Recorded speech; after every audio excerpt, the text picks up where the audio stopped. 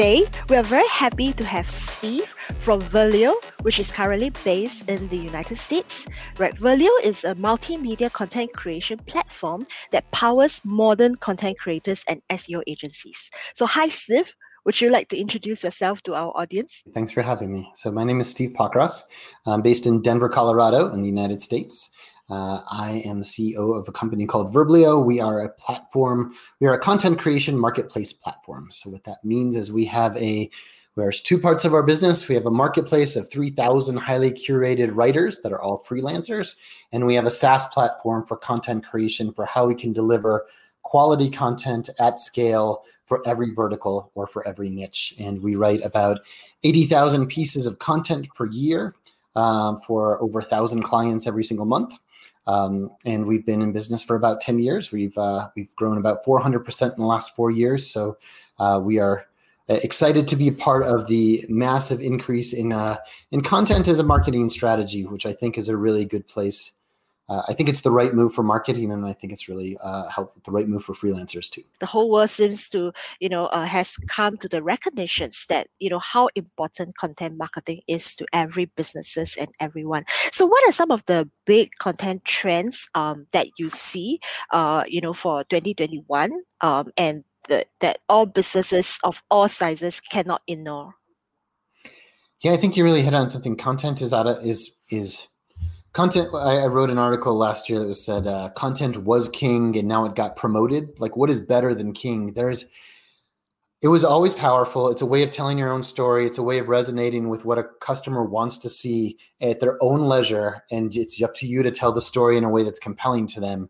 And that just feels like the right way to communicate in the modern marketplace where there's so much control by the customer. But before, there were a lot of competing marketing channels, and many of those marketing channels just weren't accessible after COVID started. And so content became even more powerful because of its effectiveness and because there were a few other options at the same time. So what I saw as far as trends went is anybody who could, there are a lot of companies that struggled, of course, and it was especially hard on the small businesses, which I'm sure happened in your part of the world too. But the companies that knew they were going to survive and go big started putting more and more into content. We've seen the biggest orders come in that we've ever seen. We have clients doing 1,200 articles a month with us right now because it is their most effective channel and they see the payoff quickly. And so one of the biggest trends is thinking of content less as something that you need to do as a marketing channel. So, I have to write 5 blogs a month because if I don't write one a week, then the lights aren't on in marketing, and changing that perspective to what I call content as a competitive advantage. Thinking about what could I do with content that nobody else can because I have a partner like Verblio in particular. You don't necessarily have to use us, but if you could create as much content as you want with writers who got your space and understood you, what could you do? Could you flood the market with more content than your competition can keep up with? So anytime someone does a search, they will always find you. And once you start it, they can't keep up. And so we see a lot more clients doing that. That's trend one. The second was a lot of focus on repurposing content. So I think this is the age of figuring out there's so much content out there. Nobody needs another blog. Nobody needs there is a massive amount. And so because there's so much competition and so much commoditization of content, 2 big trends came out of that. One is repurposing. So taking existing content that you have and finding a way to make it more powerful. Look at your top 25% of your blogs, your white papers, which ones are getting the most traffic, and infuse them with new keywords, new writing, bring them to life again, modernize them. And you might get a lot more impact than you would get from writing fresh new content. So we're doing a lot of refreshes. We're also taking a lot of the different channels. So I also have a podcast, and I would much rather do content by talking because I love talking to interesting people. And if I sit down in front of a screen, I think I'm an okay writer, but it's really hard for me. And I know great writers can write fast and it just comes to them and it's natural, and it's not for me. So we take my podcast and we turn it into a blog, and then we turn it into a video. And so a lot of people are coming to us with whatever channel that they're most comfortable in or they have the most content in, and creating different content types out of it. So we we acquired a video platform 3 years ago, and we offer video where we take the blogs, we turn them into videos really quickly. We're doing the same thing with podcasts and turning those into summaries too. I mean, in our business, right, of finding the right freelancers for the clients, a lot of that has to do with, the personality, whether the writers know your business tone, your style, and the personal, your personal, I would say business personality, etc. So Vertlio, right, how do you actually then go about identifying the right writer for the right businesses? And then how we find writers is we've really rethought how the system works. So the typical outsourcing model and most platforms have what I'll call more of a command and control allocation model. You're doing matching the client. You see what the client needs. You have an intake form to try to understand their style, their content level, their level of subject matter expertise. And then you try to find them a writer. And this happens very frequently, but it's a really hard thing to do at scale. And it's also really slow. So if you're doing it with, we're doing it with over 1,000 clients every month. We're adding 100 new ones every single time. It just can't work that way. So our model is to have the writers match themselves to the client with both sides taking risk. And so our platform tries to get as much information from the client as possible to put it into the platform about who they are. Our favorite question is, what's an example of content that you think is good? Because the concept of quality in a subjective space is very challenging. But if they put something objective down and you see it, you can match yourself. And so we have 40 verticals that we write for. Our writers have all have to prove themselves out for dentistry, health, sports, engineering, et cetera, and lots of marketing. And so when a client makes a post, every new client that comes on is an opportunity for our clients to find a consistent client for them to write for. So they're basically auditioning for that client. They'll put in a post, they'll write an article, and then the client will say whether they accept it or not. And so if they accept it, they're generally going to like you as a writer and want you to write a lot for them. And then they put you onto their team. And so we try to have a team of freelancers for each client. And because of that, the writers are doing the matching much quicker. Our turnaround times are faster than anybody else's in the industry because the writers really are not, instead of being allocated and saying you need to complete this much by then, they're forming their own schedule. They're choosing their own work. They're applying for the work that they think they fit for, but also work that might be really interesting for them. A lot of them, 50% of our topics are in the category of other, meaning that half of our work is for subject matter expertise and half is for the long tail of any topic ever. We write about the craziest things, and a lot of our writers are just looking for a break. And who wants to write about the exact same about forklift technology every single day of your life? It's an opportunity to have more. So we think that's a better model, both for the client to find your team. We think it's faster. And the other thing I love about it is it separates. I think there's a challenge in the freelancer industry, especially with images where you're showing your picture, where it can really hurt diversity because clients might be picking based on your picture and what you look like as opposed to what your talents are and what you can do. And when you're only showing your piece of writing, we think that's a more equitable system as well.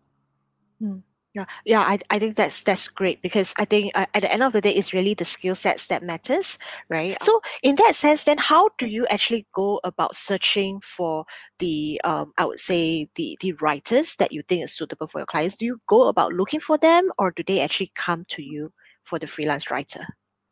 Yeah, this is, so this is what I've seen over the last 17 years is getting talent to come to you. If you have reasonably good paying opportunities, you're a fair system, you have a good culture, they know they can rely on you, and there's opportunities is easy. The hardest part is to build it so there are those great opportunities for freelancers to go to. So our job is more curating the talent. And so we think of that in a couple levels. The first is there's an objective piece of writing. Do you know your punctuation, your structure? And we have an objective writing test that about 4% of writers pass when they come to our site. So that does a lot of the work up front. And then the next question is, are are our clients going to like these writers and going to like their work? And are the writers going to like working for us and for those clients? And so after that, they basically sort themselves out. If you're selling a lot of your content and you're finding a lot of clients, you're going to write a lot for Verblio. You're going to find this as a platform that's a home for you. We have a forum where the writers hang out and basically can send messages back and forth. It's like their workplace. And if people aren't accepting your work and you're just not matching yourself with a client, or it doesn't seem like the right fit for you, then they kind of self-select out. So this is just another example of thinking about a marketplace business as opposed to us command and control of who's accepting work or not. And then, of course, we look at things like if you get low ratings from a bunch of clients, but they still take your work, then we'll keep an eye on you. And if you're doing a lot of great work and people are accepting you, we'll try to put you into larger programs where you have more access to work. Right. Yeah. So in terms of where the freelancing landscape going beyond just the freelance writer, right? How is the I would say freelancing landscape that you see in the United States now and also going forward? Is it like a growing, exploding industries, or is it something like you think it has actually fairly reached its peak, right, in where the industry is supposed to be? Yeah, it's interesting. I'm going to break that down in a couple ways. So I started working in the freelancer marketplace world 17 years ago. It was just kind of starting, and I have watched it bloom. The first wave is very different from where we are now. So the first wave was a lot of commoditized labor like Uber, like call center agents who are reading scripts, where it wasn't as important what your skill set was. So it was much more, can we find types of work where we can give to freelancers that are less focused on skill? And now, so I think the big wave is they say that 50% of the US is going to have freelance jobs by 2030. Like that's soon. That's an incredible trend, which means this is the way that people are going to work. And so I don't think it's stopping. I think what's going to change is it's going to be a lot of different nuanced types of skills. So in our world, we have much more specialized writers. We have health writers, we have finance writers. It's going to be much more focused on how do you get higher paying gigs and turn them into a source of opportunity where you stand out. And it's the marketplaces are competing for great talent, and the marketplaces that have the best talent are going to stand out, as opposed to right now, it's much more focused on, there's two types of freelancers. When you think of it in the United States, the way most Americans will think of Uber, where people's are part of the machine. Like, it doesn't matter. The car could drive itself and the human doesn't matter. And the other piece of it is you have like a matching marketplace, like a Upwork or a Craigslist, where you find somebody, you meet them, but the work doesn't get done on the platform and there's no way to tell who's good or not. So I really think what we're part of Verblio is a wave of companies that have started and are only going to increase, of companies focusing on specific work types with much more skilled freelancers. And I think it's just going to keep growing. So I don't even know what's going to happen to traditional jobs and things of that nature. It feels like half of our company is our freelancers as well. Right. So that is actually quite similar. I would say in Singapore or in where we are from, right? I think our trend probably lag behind the US, right, probably by 5 or maybe even 10 years in terms of the development of the landscape. But one of the greatest challenge that we see, right, in this, while we are trying to develop this freelance landscape here, is really the protection of the workers, the definition of freelancers. So I'm just wondering if that is the same thing, right, in the United States as well. I mean, how do you think, or how is the freelancers' rights, right, as well as their protections are being covered in this whole growth stories of freelancing? Yeah, so freelancer contract law is really complicated and has been going on for a long time. It was one of the things we most focused on starting in 2004 when I was at the freelancer call center company called LiveOps. There was a lot of questions to work out. I think, California just went through the most interesting law, which was basically the state of California wanted to impose regulation that said every Uber driver was an employee. And that has massive implications. Uber just doesn't work as a model, and most freelancers wouldn't. The reason the freelance models work is it better matches supply and demand. There's a certain amount of freelance labor when demand is high, you can match it with the right number of people. And I'll give an example from the call center world. So in call centers in the US, there's a law that basically is kind of like 8 hours is a normal workday. And if you go over that, there's like overtime pay, so you have to pay more. But generally, if you're hiring a call center agent, you have to hire them for 8 straight hours. But everybody only calls, the clients only want to call you as a company at lunchtime and right before dinner time. And so if you're a company, you want call center agents at lunch and dinner. You don't want them to just all sit around. So your choice is to have way too many people and have great service, and then you have too much cost, or way too few people and terrible service, but there's no answer unless you use something really clever like a marketplace solution. And so the law in California was overthrown by the voters. They didn't want the contractors to be seen as employees.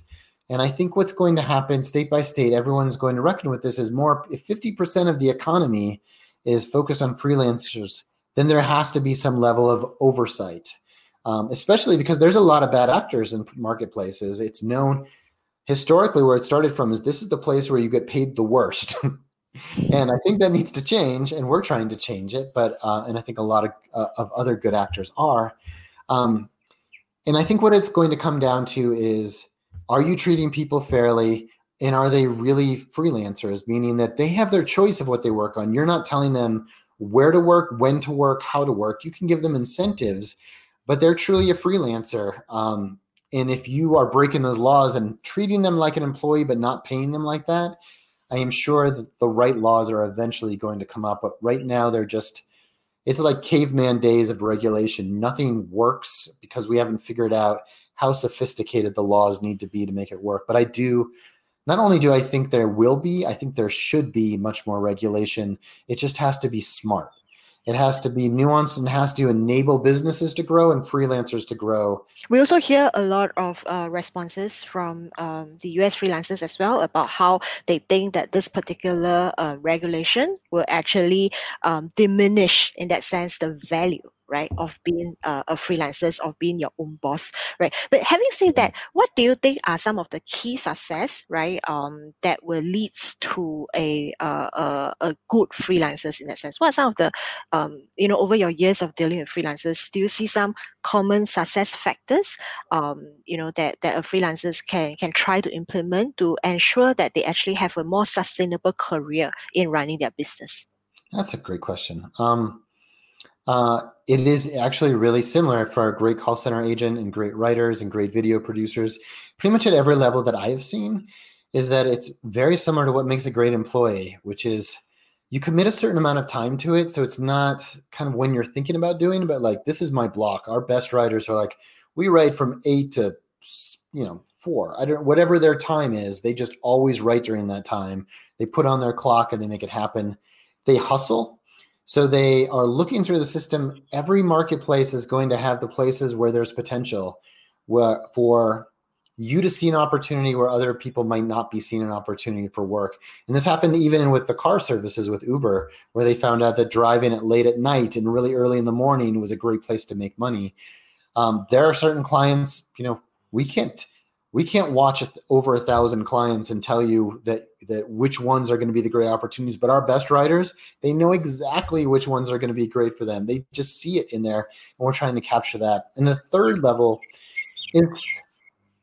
is creating your own niche of skill set. So the challenge is the more closer you are to a commodity of something that everybody else could do, the harder it's going to be to get work and to make sure you get consistent good work and the pay doesn't keep going down. So I think that the challenge is when you're at a company, it's really easy to see when you need to keep building your skills. You see 3 people next to you who are product managers and they all studied more product and they went ahead of you, then you're going to study that. But as a freelancer, it's harder to see it. So continually developing your skills, like at my company, if you're a digital marketing specialist and a writer, you're going to find a lot of work. So look where all of our work is and think, maybe I should get a certificate about that and look for more education. because I think it's going to be really hard to keep figuring out how to improve and how to keep sharpening your skills in the new economy. Okay, thank you so much, Steve. So if you enjoy our show, do let us know by clicking the like button or leave a comment below. Right, subscribe and hit the bell button so that you won't miss out on our next interview, and join our Creative at Works community on Facebook and Instagram. And of course, do check out Valure if you are interested to join the platform. Right, so until then, bye everyone and have an awesome week ahead. Thanks, Chase. Thank you, Steve. Thank you so much for all the sharing, Steve.